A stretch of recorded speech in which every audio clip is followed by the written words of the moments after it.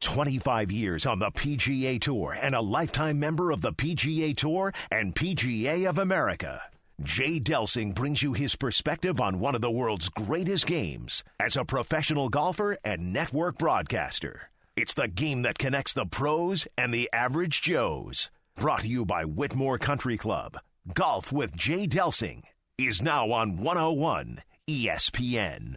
Good morning, St. Louis. This is Golf with Jay Delsing. I am your host, Jay Delsing, and with me is my buddy, longtime friend, caddy, John Perlis. Pearly, good morning. Good to be here with you, Jay. Have had a great week. Actually, we got to play a little golf together and ready to go with the show. Okay, so let's just get this out. Uh-oh. You had a great experience this week. Yeah, I did. Tell us about the first. We talk when we have guests on the show. We ask them about golf in their life and golf in their career and things like that. Their first golf experience, and you had tremendous input on someone's first golf experience this week. My grandson, little William, 6 years old, never really had a club in his hand before. Went on the driving range. He's like, "Grandpa, I want to learn how to play a little golf." Yep. And was it fun? Of course, took videos of him, took pictures of him, everything else. And again, 6 years old, and this is a creative kid. Loves all kinds of sports, big time into soccer because his older brother's into soccer. His older brother's a very good player, so he's always trying to keep up. So I thought golf might be something where he can kind of do his own thing. He doesn't have to compete nonstop. So we went out just to a little driving range near the house, and it was so much fun to hit balls with him. And I get up there, I'm thinking, I haven't given a lesson in a long time. Yeah. And I'm watching this thinking, how am I going to get this creative, energetic little kid to focus for more than just generally aim in the right direction in case he hits it, which might not happen. Right. But I'll tell you what, the second day, he actually hit it 8 times in a row, which was thrilling. And every time he get it up in the air, he would turn around and look at me like, what the heck was that? And you could tell he just loved the way it felt and kind of the power and stuff behind it. And he missed it a lot of times, and he had 45 different excuses why I missed it. That's wonderful. And then you're giving me a hard time because, as is my way, I gave him some structure. Oh, so yeah, I it's had like military. All right, left foot, right foot. Grandpa, don't talk to me, son. You're doing No, I'm just kidding. It was really good. I did good because he would say, I don't want to do it that way. So, okay, here's the deal. You do it your way 3 times, then we'll do it the way I'm suggesting 3 times. Yep. And whether he whiffed it or hit it great for him, which was about 18 or 19 yards, but in the air. Who cares? Who cares? He had the best time, and I complimented him if it was a complete whiff. If he fell down, didn't fall down, we just really had a good time. And I buy a little bucket of balls, so I'm going to guess there's 25 balls there. And I'm thinking there's no way he's going to get through all those balls. And both times we went out there, he hit them all and wanted some more. That's awesome. It was great. I loved Speaking of great, how about this show that we got today? We're going to see Justin Hoagland visit Justin down at Golf Tech. We got a new edition of Whack and Chase, which is really becoming popular. It's hard to not laugh when we say that, right? And talk a little bit about the FedEx Cup, but I've got a great interview with Tony La Russa. Yeah, maybe, I don't know, you've had some really good interviews, but maybe the best so far. The guy's just a Hall of Famer anyway, so we hope you folks will enjoy that. Let's get down to Justin Hoagland. He is the city manager and fellow PGA professional at Golf Tech. And don't forget, the August sale at Golf Tech, up to 20% off lesson plans and programs. It is the time for their lowest prices on lessons throughout the year. Thanks for having me again, Jay. I want to talk about what's going on in August here at Golf Tech. Believe it or not, this is our biggest month of the year at Golf Tech, and the reason for that is that our students are already prepping for the off season and getting their game ready for next year, and by practicing here and taking lessons. And I mentioned in my prior talks about practice last week about how at Golf Tech we allow our members to take both lessons and are able to practice in our temperature-controlled bays, and with the practice and the video feedback, able to review their swings in slow motion, frame by frame. This kind of practice is so important for improving one's game, and that's the big reason why people improve so fast at Golf Tech. Now, the big reason why August is so important for us and so active for us is because this month is our biggest sale of the year. For anyone that calls us from your radio show, they're going to be eligible for up to 20% discount on lesson programs and plans for the entire month of August. So you've got to the end of the month. So we start you off with a swing evaluation and a customized plan for your game. Get your improvement on track really fast, and over the course of weeks. And again, this is our biggest month of the year at Golf Tech in Clayton, De Pere, and Chesterfield location. Your folks can give us a call at 314-721-GOLF. That's 314-721-4653, extension 1, 2, or 3. All types of golfers. We welcome novice and advanced to beginner to tournament and seasoned players. We're ready to help anyone that wants to give us a call and that are serious about your game. It's a great time to get involved with Golf Tech with our lesson plans. Again, up to 20% off. Make sure to mention the Jay Delsing Radio Show to get in on the deal, and we look ready to help anyone who wants to give us a shout. Thanks for having me again, Jay. Appreciate it. Great stuff, Justin. Thanks so much for supporting the show and helping people with their game. Okay, so we have the last full field event before the playoffs. Okay, and whether you like the playoffs or not, I'm still trying to get comfortable with the playoffs, really. I love them. I love them. I do. That's great. I know you are a gigantic golf fan in terms of you watch more than I do. But I want to see the players be in different situations than they're accustomed for. I like to see them. That's why I like Ryder Cup, President's Cup, the places where it's just not the same, which I still love, the robotic regular tournaments. These guys have a different level of heat. There's different things going on. They got points.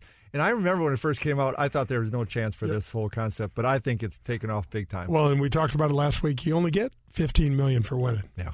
So what else we need to talk about? Even these guys are excited about that. Yeah, that's right. So I looked at the list on the bubble. Really not anybody interesting. I hate to say that, my fellow professionals down there. I know it's interesting to them. They want to get in this thing and make a hell of a lot more money, but I'm not going to even bring any of that up because it's not. You know, Jason Duffner was the only kind of recognizable name that was on the outside looking in, and I mean, he's okay. But this is also, you mentioned this in one of the last shows about different opportunities guys have to kind of get to that next level in their careers and maybe start getting noticed, or more importantly, start getting more confidence in themselves. And this is one of those with one of these guys can kind of pop it and kind of get in there. Guys that maybe weren't normally in it, and let alone have a good tournament the next time and stay in there. It changes their career, Jay, because it builds their confidence. Well, you know how golf is, too. One of the hardest things was ever to be prepared and playing well when you need it the most, and I sucked at it, let's be honest. I never knew. I couldn't disagree more with you. I could not. Man, I don't know you and I used to talk about when your back was up against the wall, whether it was to make a cut, to keep your card. I was okay then. You played some. Don't sell yourself. No, sometimes I'm a tremendous slouch. Don't sell my Judge. Don't sell yourself short. You're a tremendous slouch. Okay, something like that. Yeah. Well, thank you. That's going to do it for the On the Range segment. The On the Range segment, by the way, was sponsored by Golf Discount, where St. Louis shops for all of its golf needs. I got to do this because this is kind of fun. Look us up on all of our social media stuff because this is really important, and we care a lot about this. Well, we do care about it. We do care about this. I really don't know how it works. My Twitter feed is @JDelsing. My Facebook is Golf with Jay Delsing and Jay Delsing Golf, and my LinkedIn is just Jay Delsing. That's just too many Jay Delsings for me to say in one sentence. The World Wide Web is flooded with Jay Delsing. I know, and then we have our Instagram account, which... What? Huh? Okay. Blah. Okay. That's going to do it for the On the Range segment. Come back for that Tony La Russa interview. This is Golf with Jay Delsing on 101 ESPN. Doster, Ullom & Boyle, LLC are a proud sponsor of Golf with Jay Delsing here on 101 ESPN. The firm was started in January 2015 by Mike Doster, Jess Ullom, and John Boyle, three veterans of the St. Louis real estate, banking, commercial, and corporate legal landscape. The firm was founded on the shared view that success should be measured by client and community satisfaction, not profits for partner. The firm's focus is on business, real estate, corporate, finance and restructuring, and succession planning. Since its founding in 2015, Doster, Ullom & Boyle have been involved in real estate, business, and corporate transactions with a combined value in excess of over $1 billion. For decades, Doster, Ullom & Boyle lawyers have been recognized as leaders in their practice areas by their peers. Doster, Ullom & Boyle, LLC. Extraordinary talent, ordinary people. The choice of a lawyer is an important decision and should not be based solely upon advertisements. I want to welcome my newest sponsor to Golf with Jay Delsing. It's Golf Discount. Golf Discount is where St. Louis has shopped for its golf equipment since 1976. Golf Discount has been and still is locally owned. They employ the most experienced staff you'll find anywhere. There are 2 locations, one in South County just off of Lee May Ferry and one in O'Fallon at Highways K and N. Golf Discount fits your custom equipment to your swing using the state-of-the-art GC Quad Launch Monitor. This ensures that perfect fit that you're looking for. Go to Golf Discount for all your golfing needs. I want to thank Whitmore Country Club for sponsoring my show, Golf with Jay Delsing. There's 90 holes of golf at Whitmore. If you join out at Whitmore, you get privileges at the Missouri Bluffs, the Links of Dardenne, Golf Club of Wentzville, and all the cart fees are included in that membership. There's no food and beverage minimums and no assessments ever. They've got a great 24-hour fitness center, a large pool complex, 3 tennis courts, a year-round social calendar that is rocking out at Whitmore. There's kids clubs, junior golf, junior tennis, swim team available for your children. This is a family-friendly atmosphere, a wonderful staff, and you've got to go to the golf shop and visit my friend Bummer. He is an absolute treat. Don't forget about the golf leagues, their skin games, members tournaments. Bummer and the staff out of Whitmore are continually running cool and fun golf events for you and your family. Visit their website at whitmoregolf.com.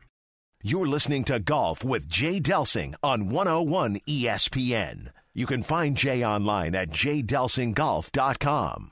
Welcome back. This is Golf with Jay Delsing.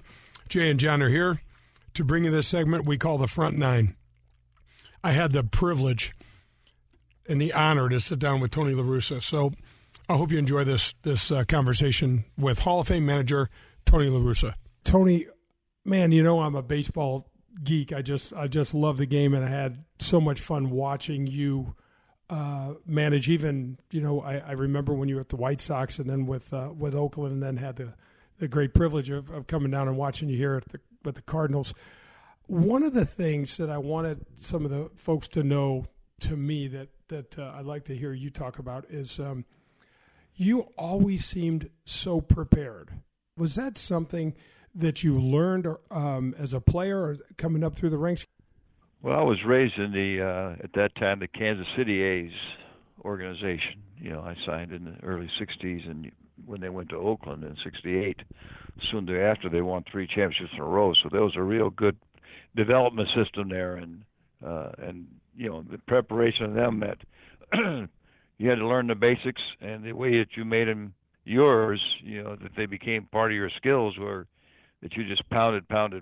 So, you know, I had a nice understanding that to take talent and make it a skill, you had to learn and prepare it.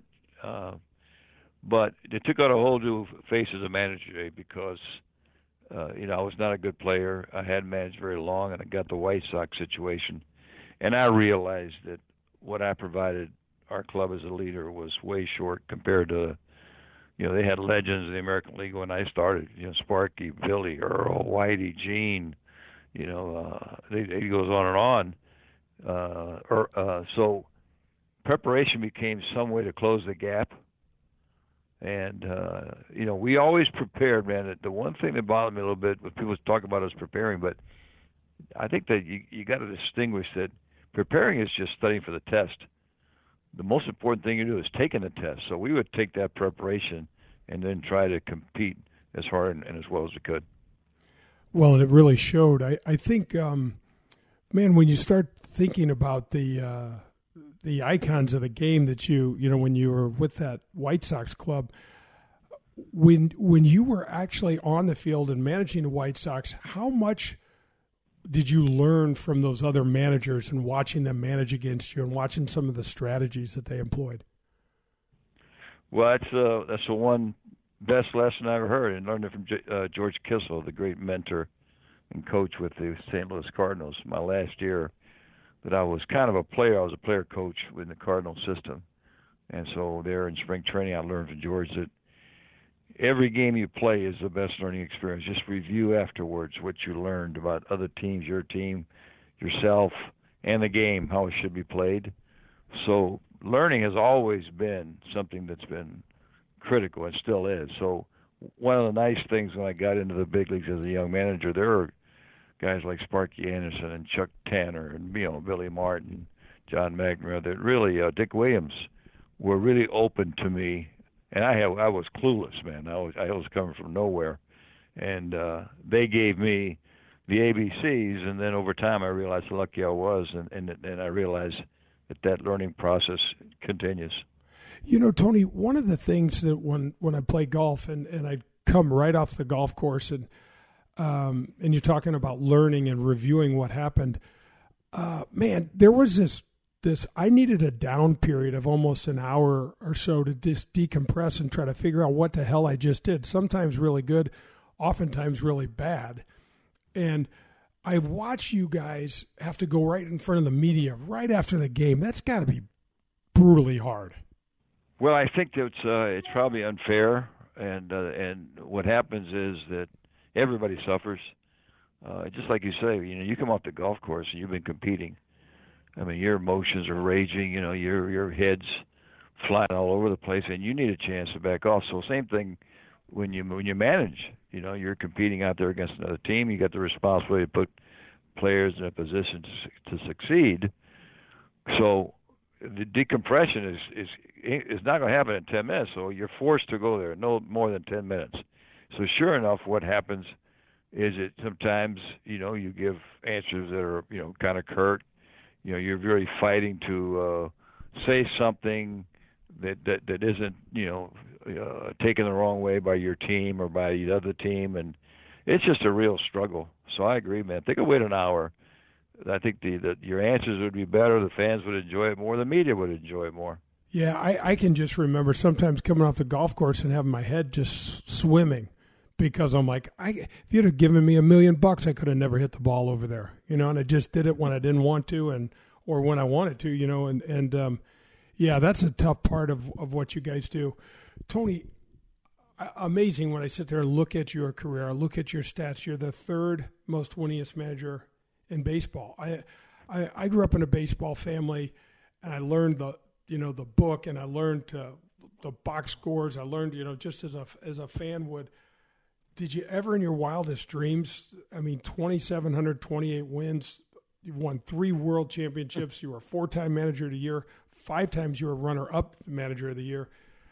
How the hell did this evolve for you? Because like you said, you weren't a great player, but you turned into such a great manager. It has to be a love for the game in there. Well, I think I was introduced to the game. I lived in Tampa, Florida, and that's a hotbed of baseball. Al Lopez, the legendary catcher manager, was a hero in our area. All my dad's mom's side, they loved the game. So I was raised in baseball, and then I had some ability, and I played in high school and signed the night I graduated. So I had the dreams of being a star player. I just didn't make it. But I did play. I lasted 16 years. And had a lot of injuries early, and thinking back later, I realized I had some toughness I didn't know I had, but I persevered a lot because I loved the game so much. I didn't want to, as long as I was, making a decent living and playing respectably, I didn't want to just give it up. So that when I realized I wasn't going to make it, I started going to law school, and I got a degree. I was going to be a lawyer. I started managing just to get the bug off my back. My wife and I didn't have kids at the time.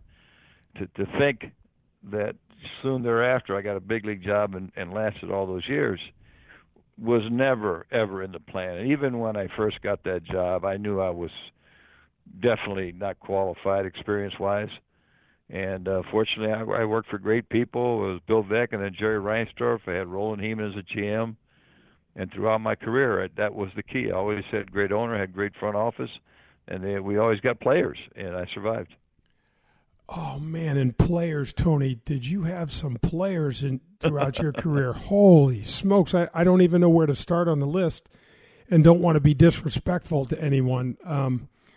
But, man, you had some unbelievable players. Yeah, you know what I do sometimes? I did it for years, and then I still do it from time to time, is I get my lineup card out, and I make out. I always start with a starting lineup, right? Well, right away when you make out the starting lineup, you realize you got to make out the roster of 25 because, I had as a young manager at Carlton Fisk, the great Hall of Famer. Well, later on in St. Louis had Yadi Molina. And then we had two other really good catchers, Mike Matheny and Terry Steinbach was in Oakland. So I've gone, first base, is it Albert, is it McGuire? I mean, this is ridiculous. You start looking at it, the outfielders, and it's really to make the point. If I put that roster out there of how we're 2 or 3 deep at every position, I'm talking about with great players. You see how fortunate. And you get to the pitchers, the same thing. We've had Cy Young winners, we've had some really good relievers. You had a great reliever like Eckersley. So it's it's an embarrassment of riches, and I say I'm so lucky. It's I never take it for granted. I just embrace it. Oh, man, what a roster that would be, and what a fun exercise! I would love to read that. So, Tony, what would you say amongst those great players? What is the single biggest trait that you notice that you could say all those great players have?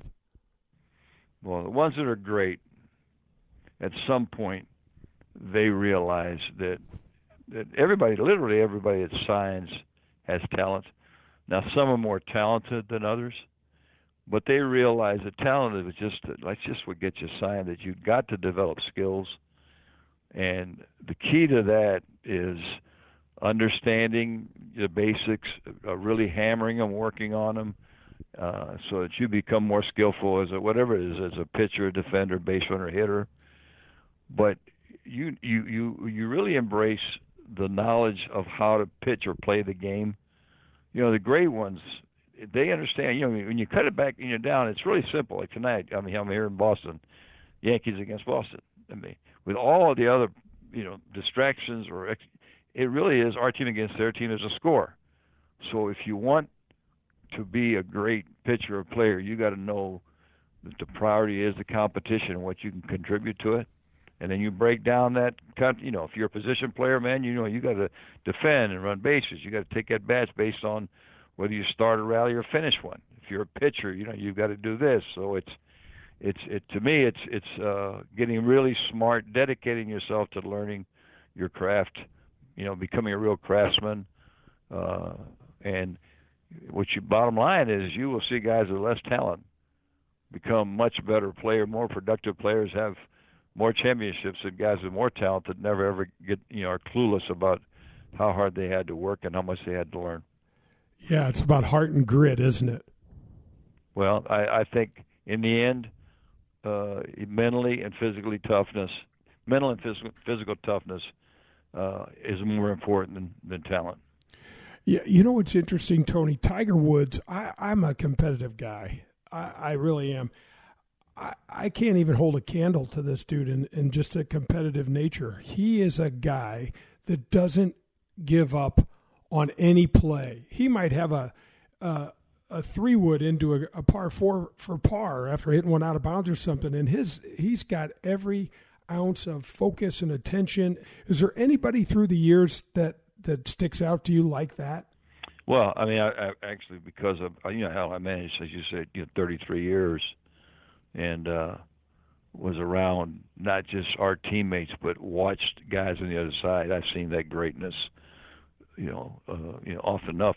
Golf is a one-person sport, but you're playing against some great golfers. In baseball, you got a team sport, so you've got greatness on both sides that are either pitchers or position players. So what Tiger has done, Ricky Henderson is a base stealer, Albert Pujols, the Eckersley as a closer. You talk about the great starters that we've had, Dave Stewart, Bob Welsh, Chris Carpenter, Darryl Kyle, Adam Wainwright.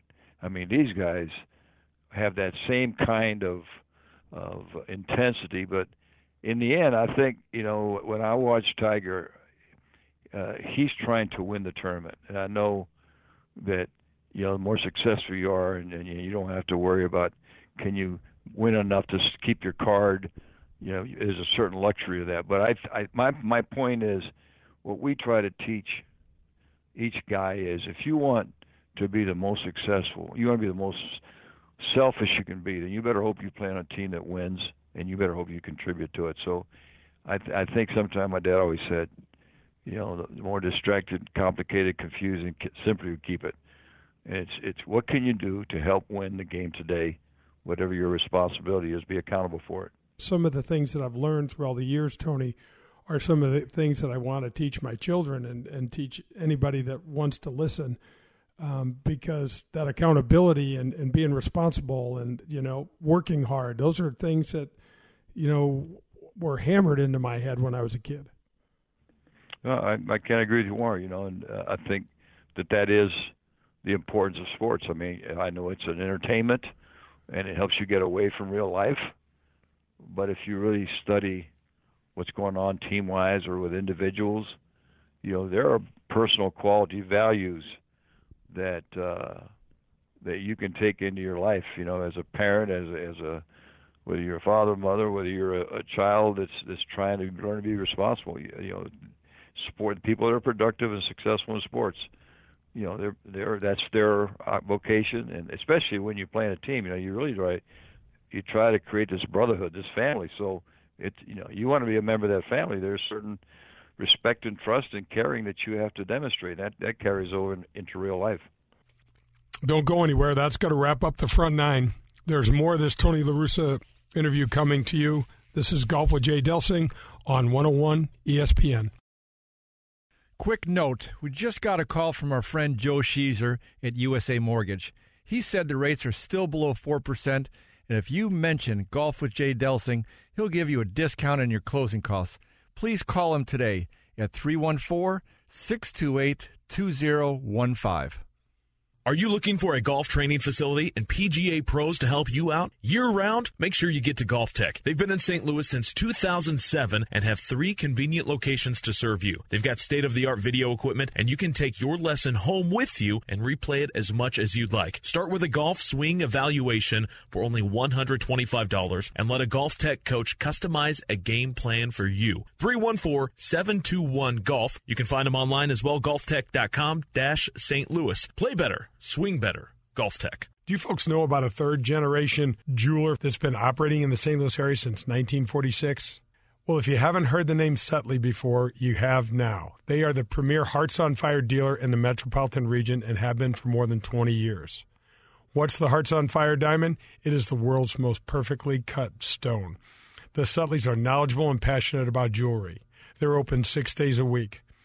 They want to develop a relationship so that they can meet all of your jewelry needs. They have famous designers like Lagos, Zengani, and Simon G., just to name a few. Whether it's a Hearts on Fire diamond or any piece of jewelry, please visit the Sutley family. They are located at Lamp and Lantern Village on Clayton Road, just west of 141 in Town and Country. Or you can go see them at SAETTELE.com. After 25 years on the PGA Tour, Jay Delsing takes you behind the scenes from the eyes of a pro. Now back to more golf with Jay Delsing on 101 ESPN. Welcome back to Golf with Jay Delsing. I'm your host, Jay. I've got my favorite caddy buddy, John Perlis, here with me, and we are headed to the back nine. But before we get back to the Tony La Russa interview, I've got to thank and talk about my friends at Whitmore Country Club. There's 90 holes of golf at Whitmore Country Club. If you join at Whitmore, you get access to the Links of Dardenne, Missouri Bluffs, and the Golf Club of Wentzville, and the cart fees are included in that membership. There are no food or beverage minimums. There are no assessments ever. They have a 24-hour fitness center and a large pool complex. There's 3 tennis courts, year-round social calendar rocks out there. The holiday parties are legendary. There's picnics, date nights, live music, kids clubs, and much, much more for your children. Junior golf, junior tennis. There's a swim team that's available. We're talking about a family-friendly, family-centric atmosphere with a wonderful staff. And you got to go and stop in the golf shop and see Bummer Berry, who's a friend of the Golf with Jay Delsing show. He's been on the show. We will have him on again. He will help you with anything you need. He's a terrific guy. So reach out to Whitmore at 636-926-9622. All right, St. Louis, we've got part 2 of the Tony La Russa interview. I hope you enjoy it. Tony, tell everybody how important Dave Duncan was to you and your success. How much time do we have, right? Well, I mean, I'm laughing because I just talked to him this morning for half an hour. And I tell everybody, I brag on him so much that people I know that they don't grasp his greatness because you had to watch it every day. The real neat irony coincidence is that, I signed in 1962 with the A's as a teenager. Dave signed in 1963, so we've known each other, for all these years. Dave had a very successful 10-year career as a catcher. I was not a good player. But we were together 29 years as pitching coach manager, and he was the perfect pitching coach. I don't want to disrespect anybody else because I didn't work with anybody else like that. But there wasn't one box that Dave didn't check as a pitching coach. Everything that you wanted a pitching coach to do, Dave could do it, and he did it totally to benefit the pitchers and contribute to the team. It was, he never had an ego about it. And he was innovative, brilliant. A lot of stuff that you see now, even some of the stuff that the formulas point out, Dave had figured out and was using to get hitters out years ago. And it's funny because I just talked to him this morning, and we were talking about, some of the mistakes that are being made today. You can pitch up too much. There's a lot of outs up. You keep stay up there. There's a lot of home runs are hit because you got the ball up now where it was supposed to be, and there is something still to getting the ball down the zone with movement and then mixing in some up. So he's a genius. And if I tell him that, if I said that to him too many times, he would hang up on me. That's how humble he is. He was one of those guys, and I just had the opportunity of meeting him a couple of times. But, Tony, he was one of those guys when he spoke, you almost hung on every one of his words. He just had that sort of respect. I don't know any other way to say it. Well, there's a couple of things to that, man. He's like E.F. Remember the old commercial by E.F. Hutton, and Dave started to speak. But he doesn't talk a lot. I mean, he's not a guy that walks around BSing people, just chattering. He's pretty quiet, but he's very opinionated. If he pays attention. He's very smart. So when he says something, he's going to select what he says, and it's going to be well thought of, and it's going to be well articulated. So that was part of his greatness as a coach. I mean, his ability to have pitchers respect and trust him, and he knew how much he cared for them. He definitely had their back. I'm actually surprised, Tony, that more pitchers even today don't go. Maybe they are, and that we just don't hear about them. I try to read anything I can about the game, but more pitchers that are struggling don't go see him or even call you, because how many times did you bring guys that were kind of thought to be on their last leg or on the scrap heap, and they came to St. Louis? You think of Woody Williams, you think of Weaver, you think of those guys, and they just absolutely invigorated their career. Yeah, somebody ought to write a book about it, because what he has done is just amazing. I think some of it, when you're out of the limelight, you're not, you don't get as much attention. So Dave, 2011 when I quit, he quit, and then he stayed. He's been an advisor of the Diamondbacks. Now he advises the Chicago White Sox, so he'll study pitching and make his contribution. But if you're not down there active, people kind of forget you. And one of the problems now, the specific problem, is that there's so much emphasis on the formulas and using analytics. And Dave was a master of that, but he's a master of combining and balancing traditional analysis, observational analysis, with some of the new pieces of information, percentages that you get. But there is a tendency nowadays to, I guess it is carefully, because people misunderstand me. I think the mathematics, the analytics are very important, but they must be balanced with traditional. If you exaggerate their importance, then you won't be as good as you could be. It's so interesting, Tony, because situationally, the way that I was brought up in the game and the way I learned the game, I see these guys come up to the plate, the last of the ninth inning, and they got the shift on, and they're more than one run down, and the entire left side of the infield is open. And I see them just ripping line two hoppers out into right center where the whole infield is when you're one down. I mean, my dad would have said, if you don't lay down a bunt and get something down the left side of the field, you're not going to play. Well, I mean, we talk about that. I mean, I'm not coming back. I'm past that baton, but I think that's one place where managers need to take charge because, a single to start a rally that's hit to the open spot in the shift, it's just like hitting a line drive single. And to allow teams to take that part of the field away from you is just not smart. But here's the problem. More and more owners are hiring executives who believe more in the numbers and don't have the background and strategy and adjusting. Part of what you learn over the years, you learn how to teach, how to coach, how to tweak, how to adjust to, if one day, Jay's not hitting, he's drawing the ball, and if you're a spectator, you better watch his pull side. I'm gonna go to the other side of the course. So, that's lost. It's almost totally lost, but it's just frowned upon a lot of the young managers, and I can't blame them because if I had an opportunity to go, maybe I do blame them a little bit. They're getting their jobs because they're gonna take the information and use it, and unfortunately it's really not good for baseball because the game is so dynamic down the field that front offices should understand that the managers and the coaching staff have to be able to adjust whatever information, what the expectation was. The reality is going to be different quite often. Well, Tony, it's happening in golf now, because Tigers come out and because the money has exploded in our sport, all of these, we have analytics now. And I'd say every one of these tour players travels around with a little small, it looks like a laptop. It's called a Flight Scope or a TrackMan. Mm-hmm. But I watch these guys go out and play, and it's like, this is a stick and a ball game still. How the hell do you analyze something like that? No, what it does, it just, again, the best thing is, whether it's golf or, what's your swing speed, what's the speed of the ball coming off the club?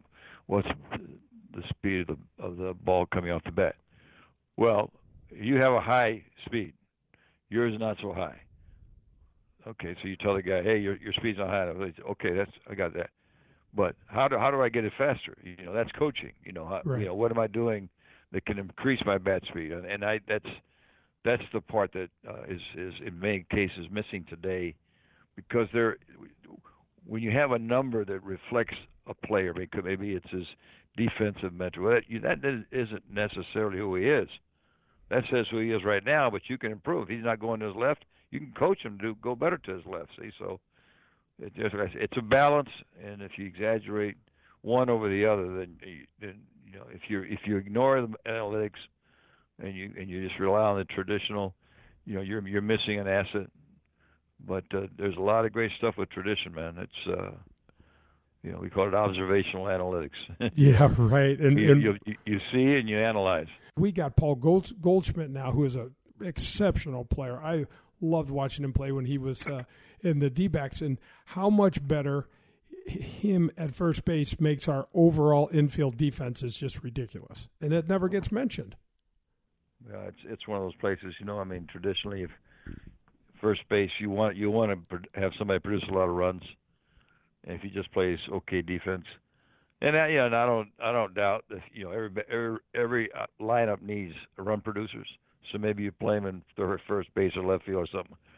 But if you have a first baseman that's a defensive plus, the confidence in the guys throwing the ball that way, it makes them throw it away less because they just let it go. They know goalie's going to catch it. And the way he maneuvers, especially in the National League with their bunts, he can come in and make plays for the advanced base. He's a great defender. He's a great base runner. He's a great person, and I'm so pleased that he's gotten hot lately, and he's helped that team get back in contention. There's so many analogies, Tony, with baseball and golf, and talk about all these analytics. But then at the bottom line, you mentioned this earlier, it goes back to score. It goes back to, I shot 73, you shot 72, you beat me. Yeah, one guy's more fairways and the other guy beats him by a score because the guy lost strokes around the green, and same thing. You can one team gets 12 hits and scores 2 runs because they never put the hits back to back. They're basically just swinging from their butts. The other team got 8 hits and scores 4 because they started a rally, moved the guy around, got him in. So there's a place for everything. What you don't want to do is neglect anything. You want to make sure everything is part of the way you compete. Man, this is fun. I could talk to you all day. I just want to ask you one last thing. What would you say the best thing a manager can do for a team and then also for a player? Well, that's a great question. Well, I would say I pick best because that's the one most important. But if this is all you can do, then you're limited because the manager has a lot of responsibilities and it takes a lot of things. But the number one thing I believe nowadays is you have to have the ability to get through to each player, bring them together as a team, and motivate them to practice so that they learn their crafts and play the game to win competitively as a team, sacrificing each other for the total good and bring them together as a true brotherhood. I think, and that starts with winning the frame of mind game. I think your number one chore is to get into the minds of the guys, get them excited for the right reason, doing the right things. But as I mentioned at the beginning, if all you can do is get them excited to play, and then you don't know what to do with them once they're excited, then you're not going to be good enough either. But if you've got a great mind about strategy and nobody wants to play for you, nobody hustles, you're going to get beaten more often. Man, that's awesome. Well, I really can't thank you enough for taking the time. It's a thrill for me. I could sit here and talk baseball with you all day long. I still hear the fire in your voice, and I know you're 74 years old, and you got to miss the game. But I know you're doing stuff with Boston right now. I just wish you all the best. Well, I enjoyed it, man. Thanks for the opportunity. Man, I could have talked. Not that Tony could have talked to me that long, but I could have talked to him for hours. It was a great interview. It's part of your other passion, baseball, and I know you're a huge Tony La Russa fan. It was a lot of fun. Okay, so Pearl, the thing I'm so excited to talk about this. The thing that jumps out to me about him, the very first thing is the passion. Here's a guy, 74 years old. He's working for his second team since he left the Cardinals. Started with the D-backs. Now he's up and doing special assignments for the Red Sox. But the guy is still plugged in and still so passionate about this game. You can just tell. I loved the early part, too, when he talked about his passion, how he got his law degree, and he was kind of looking to be out of baseball, but there was just a tug. And he just had to kind of jump in there and take that opportunity to be a coach, even though he said he wasn't ready, et cetera, et cetera. And to your point, all the way to today, he's still out there after everything he's accomplished. And what did he say about creating lineups in his spare time? Oh, what was that? That was one of my favorite parts because I said, man, Tony, what about these great rosters of players that played on clubs that you managed? And he said, yeah, Jay, sometimes I get a lineup card out and I have to fill out the full 24-man roster. I mean, who does that? But that's crazy passion. That's what I'm saying. So I mean, he pointed out from the beginning of his career. Yep. Middle of his career, obviously he had it because he was there all the time, and he just talked about that dedication, that preparation, on and on. And then towards the end of his career, and who knows how many more years this guy can go with all the energy he's got, but he's still doing those kind of things. And the other part that shows me the passion of the game, look at all the changes in the game. He talked about the stats, etc., but he's still in there. Before we go to that, how about how frank he was when he said, I got this job. I was young. I shouldn't have got it. My first job. Yeah. That's the White Sox. Mm-hmm. And how he basically got his ass kicked by these legends of the game, Sparky Anderson, Dick Williams, John McNamara. Well, he got kicked by him, but he's also saying he learned from them. And if there was consistency with it, which there was, and the things he was saying, is being prepared, preparing yourself for the test, the game, but also learning all along the way from these people. So, yeah, while he was getting his butt kicked, he was smart enough to learn from it. Yeah, right, absolutely. Okay, so let's get back to your point that you were making about he made a huge comment about analytics and your gut. And I swear today You know, when I see these players come up to the plate, their team is down by more than a run. The defense has a shift on, and so the entire left side or right side of the infield is open. And if I'd sign off if you could hit a 2-run home run with nobody on, but you can't.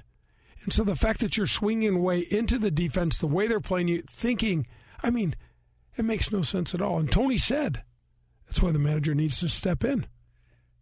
I love that, and you're the baseball wonk guy, but what about the analogy, because we've got our golf show here, what about the analogy between all the stats nowadays, which there weren't near as many when you played, especially early. Right. Towards the end of your career, they would give you the sheets, which is kind of cool about. Yep. Sometimes you got to talk about that, because there's a ton of information that you could have from the tour, but man, you still have to play the game. You still have to have that feel, that gut innate build on the game. We talked about that in the interview. I said, these guys are every guy on tour now is traveling around, Pearl, with these flight scopes and these launch monitors. You know, these, I'm forgetting the name. Anyway, you know how we are in the show. Somewhere close. Somewhere with the spin rates. Yeah, but that's my point. You click the screen and we're talking about launch angle, dispersion spin, ball speed, club speed, all of this stuff. And it's at the end of the day, it's about your score. What'd you shoot? Yeah. You know, so there's got to be a blend. Yep. There's got to be a blend. And he talked really eloquently about that blend, and you can see, again, the passion there. If you're just going to go off the stats in baseball, and I would say if you're just going to go off the stats in golf, you're missing a big, big part of the game, and probably the part that puts you up amongst the top people. Okay, and my favorite part, how about his talks about I asked him what were the characteristics of the folks that played great, that were the greatest players. And he talked about knowing your craft and working your craft and understanding what to do and understanding situational baseball. All the sort of things in golf where, you know, we talked about this with my career. I was extremely marginal early in my career with my short game. It was either really good or really bad. My dad used to say it was either penthouse or outhouse, which I really appreciated. Thanks, Dad, for pointing that out. That made it clear. What are you trying to say, Dad? What are you trying to say? Did he say that to you when you're actually on the golf course, or did he wait till you're done? And he might have said it on the course. And the other thing is, those were not the exact words he used. I think we know that. Okay, all right. So we're clear. Pretty straightforward. We're clear on that. But until I identified that weakness and that need, how do you know? And unfortunately for me, it was 10 years into my career instead of being something I learned in college where you could have helped me in college. Yeah. I think there, again, the analogy, and you know me, I like to kind of relate things back to business as well. Every business guy I ask when I said, what's the difference? When did you make it? What happened? I kind of asked the question, how important are the idiosyncrasies, the finer points, that kind of underneath information that you can really only get when you've been in the game for a while? Every single time I ask that question of a guy or a lady, they come back with the same thing. It's imperative. It's everything. It's the distinguishing thing between the, quote, obvious things that are out there. Yeah, we all want to hit it 300 yards. Right. But what do we do under these conditions? What do we do under these pressures? So I think I loved when he had that answer. It's those little finer points. That's why he kept saying, know their craft.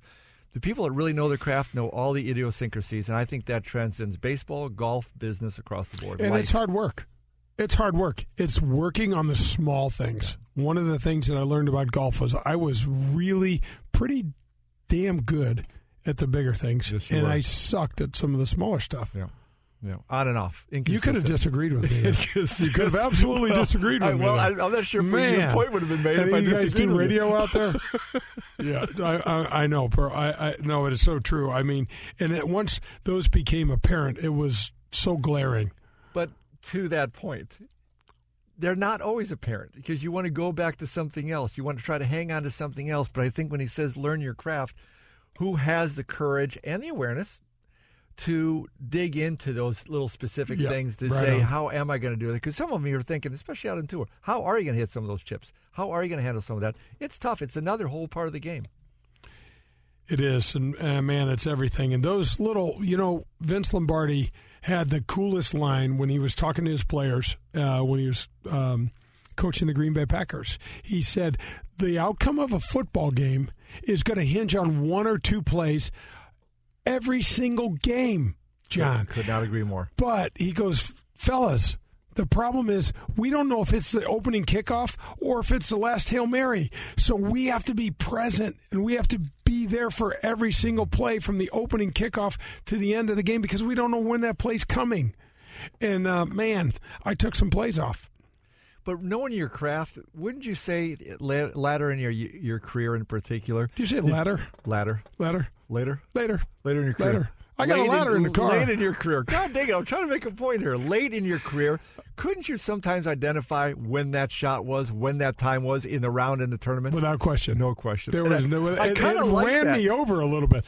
I know you liked it, but you weren't hitting it. I was like, this is pretty important. I had some of that too. I'm just But kidding. I'm seeing the fun part was, it was kind of neat to say, well, this is it. Yep. This is it. And there might be another shot, but this shot, if this doesn't get pulled off, it ain't going to happen. No, it doesn't matter. You know, it's kind of cool because that, at least for me, took a long time to really develop what that was. And it gives you a different sense of planning it and executing. You know, that's going to do it for the back nine. Stick around. We're going to the 19th hole. This is golf. What are we doing in the 19th hole, Jay? We got a little whack and chase coming up. Baby. That's called in the radio business, Pearl, because we are in the radio business. Foreshadowing? No. Meat? What is that called?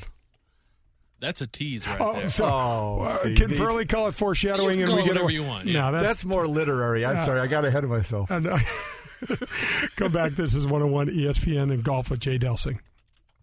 Urban Chestnut Brewing Company is proud to be an official sponsor of 101 ESPN's newest show, Golf with our friend Jay Delsing. Just like Jay, Urban Chestnut is born right here in St. Louis. With 3 local brewing and restaurant locations, you won't travel far to sample straight from the source. If you're heading out to the links this weekend, or if you're just in the mood for a classic German-style beer, grab a 4-pack of our fresh, refreshing Zwickel Bavarian Lager wherever craft beers are sold. Urban Chestnut Brewing Company, St. Louis, Missouri. Prost! Golf Discount is where St. Louis has shopped for all of its golf equipment needs since 1976. There are 2 locations in town, one in South County just off of Lee May Ferry and one in O'Fallon at Highways K and N. Golf Discount is and always will be locally owned. They employ the most experienced golf staff you'll find anywhere in town. And if you're looking to get yourself some custom fit equipment, go to Golf Discount. They use the GC Quad Launch Monitor. This ensures you will always get the perfect fit you're looking for. Visit Golf Discount today. It's time for the 19th hole on Golf with Jay Delsing. The 19th hole is brought to you by Mike Duffy's Pub and Grill. Mike Duffy's Pub and Grill, the best burgers in town since 1986. Mike Duffy's Pub and Grill, the best burgers in town since 1986. Hey, thanks for staying with us. We just finished 18 holes, and we are headed to our favorite part of the day, the 19th hole. This is Golf with Jay Delsing. Jay Delsing is here. My buddy Pearlie is with me. And Pearlie, Mike Duffy's a great partner of the show, our official 19th hole, August 23rd from 5 to 7 or later. Yes. We've been known to stay a little later. You got a happy hour at the Richmond Heights store. We're going to have some games.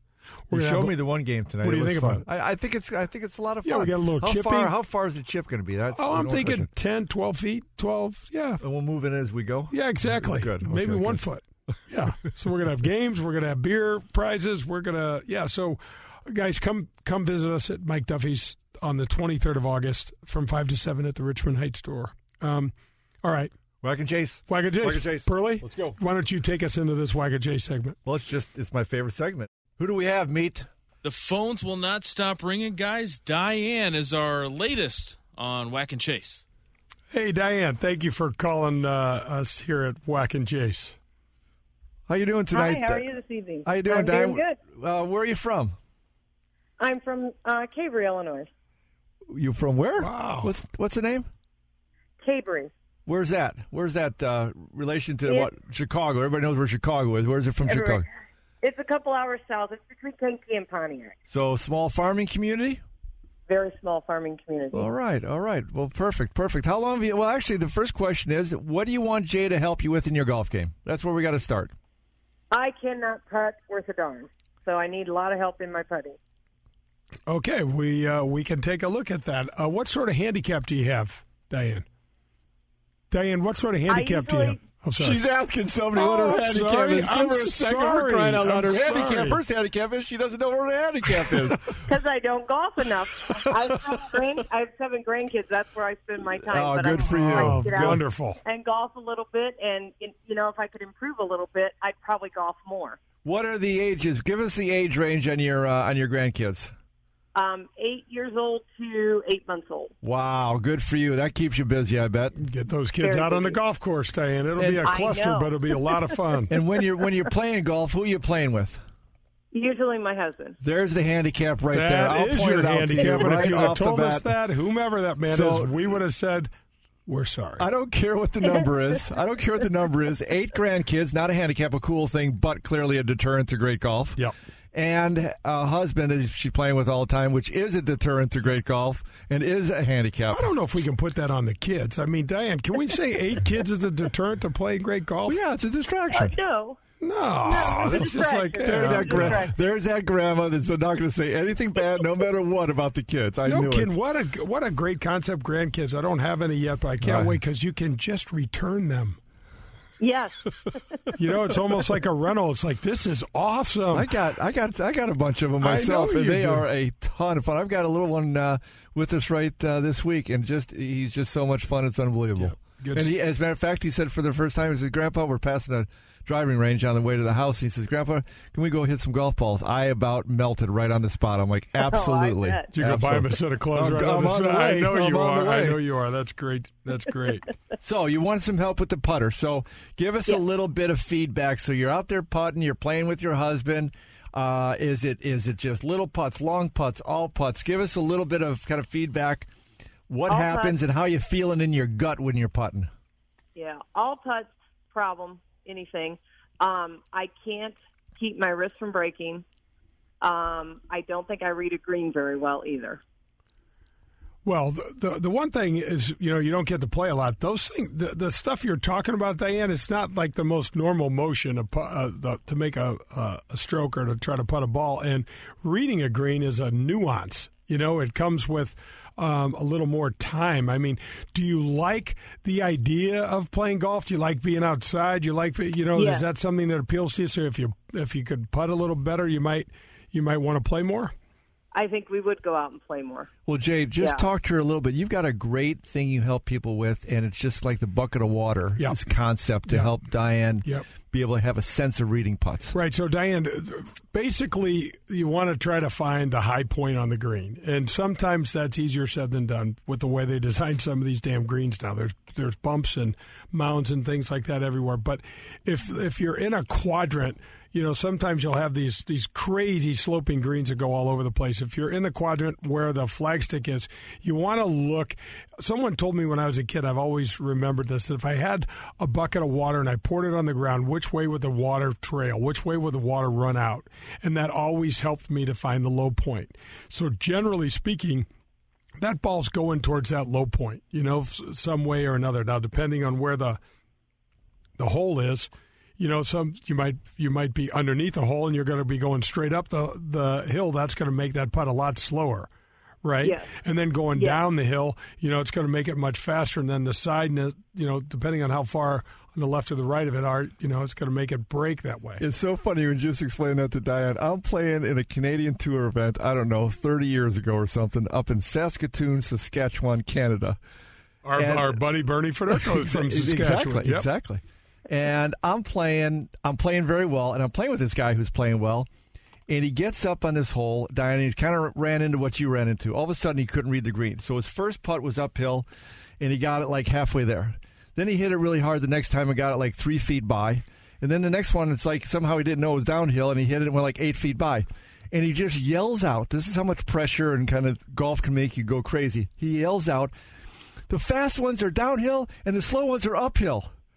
And we all looking at him like, well, that's true. Well, yeah, that's a good place to start. Why don't you think about that? Yeah. But, yeah, it can drive you a little bit crazy. But the bucket, so just wherever you see that water, if you could, in your mind's eye, see that water flow, that's going to get a sense of whether you got an uphill, a downhill, a side hill, that type of thing. But it's a really good visual and kind of give you a feel for it. Here's what something else people do all the time, Diane. They'll hit their first putt, and let's say it'll be downhill and be really, really fast. okay? And they'll knock it past the hole. 99 times out of 100, the next one comes back is halfway. But hell, of course it is, because it's back up the hill. You know, it's one of those things. It's all situational. But a couple of tips on your putting. Don't worry as much about breaking your wrists. You do want to kind of keep them together. You do want to feel like you rock a triangle that starts with your right and your left shoulder, and the fulcrum point is down where your hands are holding the putter. But the bigger thing is, don't move your body from the waist down, Diane. That'll take out a huge amount of hit that you have in the putt. You want to rock and use those hips as you're hitting your driver and your irons and things like that. But with your putter, you don't want that. You just want it to be kept still. And be fair. Know, my husband tells me that, and I just don't get it. But with you telling me, I think I got it. Oh man, I might have to get your husband's number and give him a little trouble about that, even though we don't know him. I like that. I like that idea. And if there's any possible way, too, the next couple times, respectfully tune him out. Don't really listen to him. Oh, I got to tell you. I got to tell you. So, Diane, I grew up as a caddy up in North St. Louis, and the worst days of working at the shop was the husband and wife tournaments because there were fights. You could tell people are coming in. The ones that played well are happy. You know, maybe they had a glass of wine. The other ones were like, one gets out on her side of the cart, he gets out on his side of the cart, and they're walking separate ways. We were laughing. You know, we were teenagers, but it's just it's not an easy mix to have your husband try to coach you, especially. Yeah. And I don't know if this is the case for you, but half the husbands aren't worth a damn either. Yeah. You know, they don't necessarily putt well. But... Yeah.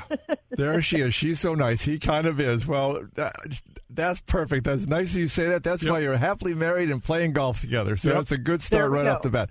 Well, hopefully that helped you, Diana. It was an awful lot of fun talking to you. I appreciate it. Thanks for calling in, Diane. Enjoy those grandkids. Thanks so much. Bye-bye. Bye. Diane, what a cool lady. Our grandkids, she kind of snuck that into the story. And playing with your husband and that dance, she handles it very, very well. I think her whole game gets better the more she can kind of separate some of that side coaching. Yeah. Yep. It's great stuff. The Whack and Chase is becoming popular. Diane, again, thanks for calling in. And, you know, man, the show flew by. Probably that's going to wrap up the 19th hole. We made it through another show. Love it. Absolutely love it. It was fun. Meat, thanks so much for working the board for us and trying to keep us on track. That is not an easy job. This is Golf with Jay Delsing on 101 ESPN, and hit 'em straight, St. Louis. That was Golf with Jay Delsing, brought to you by Whitmore Country Club. Tune in next Sunday for more from Jay, John, and the other pros and experts from the golf world. In the meantime, you can find all of Jay's shows at 101ESPN.com, as well as at jdelsinggolf.com. Science proves quality sleep is vital to your mental, emotional, and physical health. The Sleep Number 360 smart bed senses your movements and automatically adjusts to help keep you both effortlessly comfortable. And it's temperature balancing, so you stay cool. So you're at your best for yourself and those you care about most. Life-changing sleep, only from Sleep Number. Don't miss our weekend special. Save 40% on the Sleep Number 360 Special Edition Smart Bed plus free home delivery when you add a base. Ends Monday. To learn more, go to sleepnumber.com. Peloton, let's go! This holiday, with the right music and the right motivation from world-class instructors, we're going to pick it up a notch. It's the holiday season. You might just surprise yourself with what you're capable of. Work out to thousands of live and on-demand classes, from running to cycling to yoga. Try Peloton risk-free with a 30-day home trial. New members only, not available in remote locations. See additional terms at onepeloton.com/home-trial. Peloton, motivation that moves you.